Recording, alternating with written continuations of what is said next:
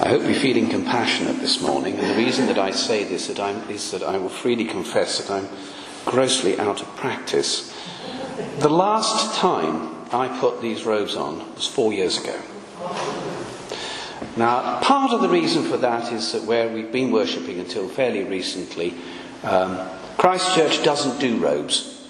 So when I was preaching, which was, I don't know, not very often, I think I preached 4 or 5 times at the time we were there, it was a suit, none of this.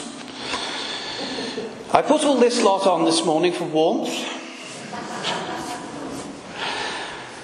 30 years ago, not that long before I was licensed, I used to wonder what all these robes were about. Then I took Evensong in February in a rather drafty church, and then I knew what the robes were about.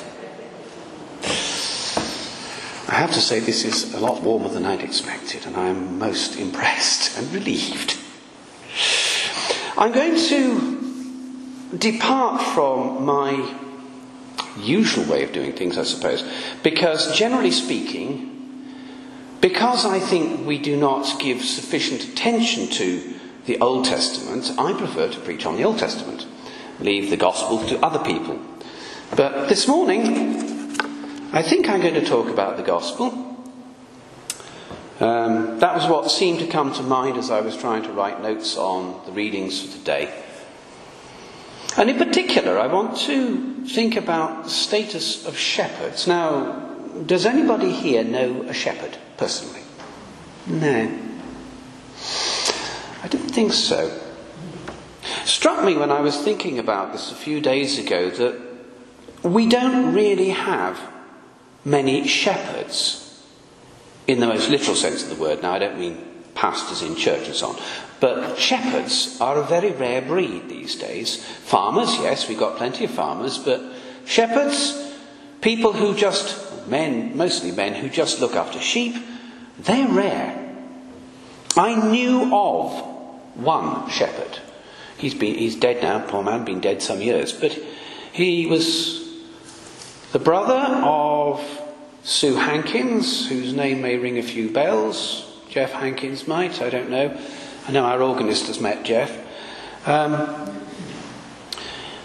And he kept the sheep for Usk College. Now, I'm over 60 now, and he is the only shepherd I've ever come across. They're rare. Because these days, it seems to me, for the most part, the sheep are pushed out onto the hillside and left to get on with it, and the only times that we really take much notice of them are lambing, shearing, and dipping. And otherwise, they're just out there on the hillside.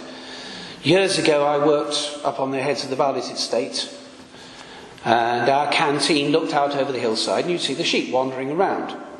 And once every couple of days, a tractor would turn up with an enormous bale of hay on the spike on the front. It would dump it into the feeder and would be gone. And that was all the contact, it seemed, that the farmer had with those sheep out on that hillside. In Jesus' time, things were rather different. Shepherds spent their time living with the sheep. And then things were different in another, and to my mind, quite interesting way. These days, sheep are driven with dogs. In Jesus' time, the shepherd and the sheep knew each other so well that the sheep would follow the shepherd. So if he wanted them to go to the pen, he would lead them to the pen, and they would follow him into the pen. And that was because he lived with them. They knew him, they knew his voice. Jesus remarks on this several times in his various teachings. It's a very different model of caring for sheep. There's an interaction, there's an involvement. But it has some slightly more awkward implications.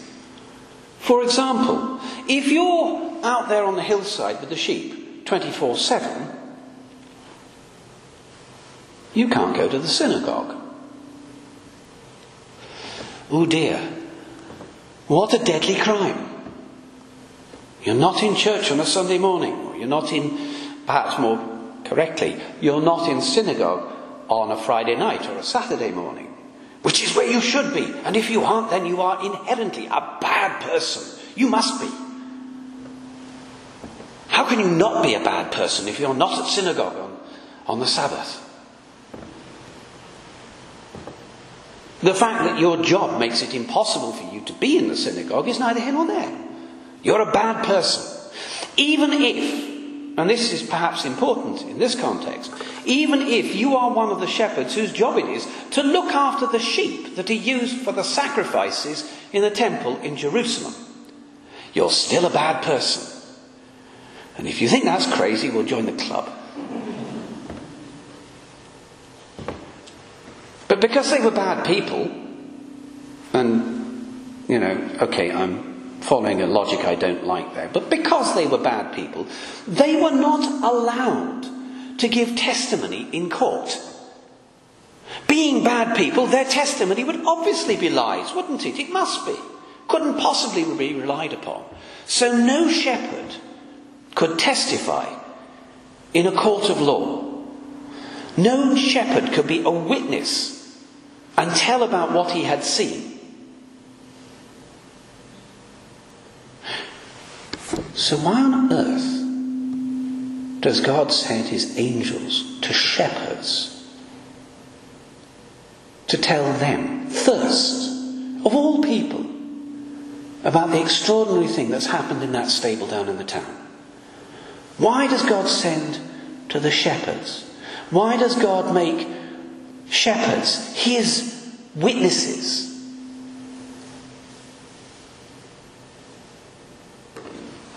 They can't talk about it in court, in a court case. They can't talk about it anywhere and be believed. Because, well, you can't trust anything a shepherd says now, can you? So they've seen angels. Oh yeah, I wonder what sort of weed they found out on the hillside. And, wow, angels, yeah. What have they been smoking? Can I have some? I could do with it with this weather. But they weren't going to be believed because they were shepherds.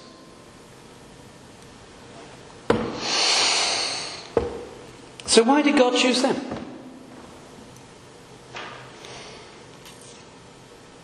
I wonder whether the reason that God chose the shepherds was that because they were and remained the outcasts, the people that society wouldn't touch.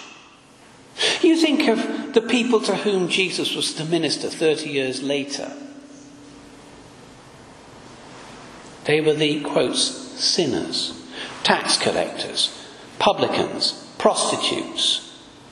The people that the good and the temple people would have nothing to do with because they were contaminated. They were sinners. People we should have nothing to do with. And I do wonder whether that is not precisely why God singled out the shepherds and said, you will be my witnesses, not them. I'm not interested in them. Perhaps that's overstating it. But I am interested in them because society turns its back on them. They matter to me. These matter as well. But they matter almost more because nobody else will have anything to do with them.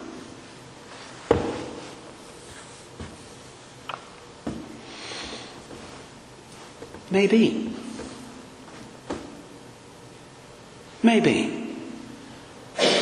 You see, in 40-something years that I've tried to be a follower of Jesus, I found that he doesn't see things the way that we do. He doesn't see things the way that society sees them. He sees them in his own way. In his eyes, all people are important. All people matter. Even the ones that society at large doesn't want to have anything to do with. To Jesus, these are still important people. And there's quite a few of them out there. People who make us feel uncomfortable. And I confess that I'm little different to anybody else in that respect. I go to Cardiff, I go to Hereford, I go to various places one time or another. And you see them with their sleeping bags in shop doorways. The homeless. Many of them are not just homeless, they're addicts of one type or another. And they are society's outcasts. If you like, they're invisible people. My wife will tell you that if you're in a wheelchair, you're an invisible person. You can see her nodding at the back now. She will tell you that it's startling how invisible you can be. She can tell you of one occasion when she was riding her scooter in Merthyr. It was a wet day, so she was wearing a cycling cape. Big tent, bright orange, fluorescent. You would think that was fairly visible, wouldn't you? And a man walked straight over her. Literally. Because she was below his line of sight, and he just walked straight in and went pace over apex over her. An invisible person. Somehow I think these people that are invisible to so many of us, me included, are not quite so invisible to God. The shepherds in Jesus' time were invisible people as far as society was concerned. They were people you didn't talk to. You didn't talk to tax collectors. You didn't talk to publicans. You didn't talk to prostitutes. You didn't, the list goes on. You had nothing to do with them. Jesus, being who he was and is, didn't see it quite like that. These were the people who flocked to him, who surrounded him, who wanted to hear what he had to say. And there's an interesting thing as well. They wanted to hear what he had to say.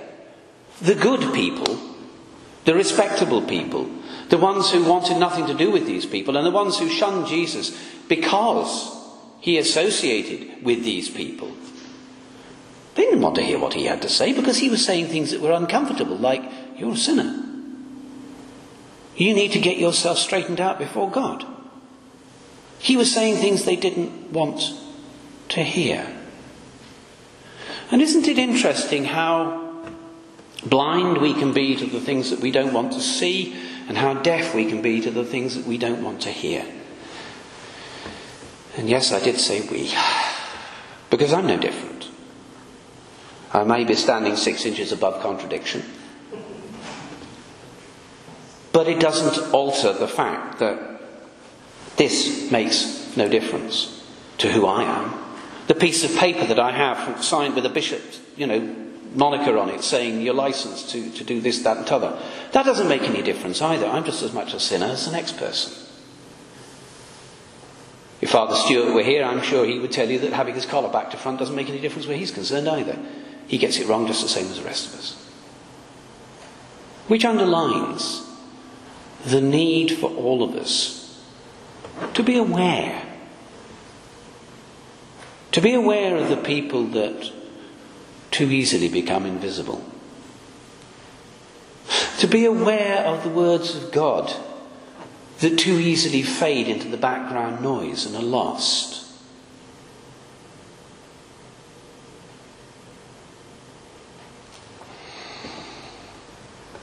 We live in a society that seems to admire success, that seems to admire fame. And I say seems because it does seem to me that the admiration can be very short-lived, very transitory. But it does also seem to me that God calls us to something a little more enduring, and something which looks a bit further than just the surface. God calls us to something that looks at the person and seeks to see them as God sees them. A sinner who could be saved by grace of God, who needs God, who needs all that God can give them. Sometimes that person is looking at us in the mirror. As we start this new year, as of midnight tonight, suppose I would throw that out as something to think about. I'm not going to call it a challenge. Challenges aren't necessarily helpful. But I will throw it out as something to think about. In this next year of grace, what am I going to see? What am I going to hear? Am I going to open my eyes and see what is actually in front of me? Am I going to open my ears and hear what is there actually to be heard?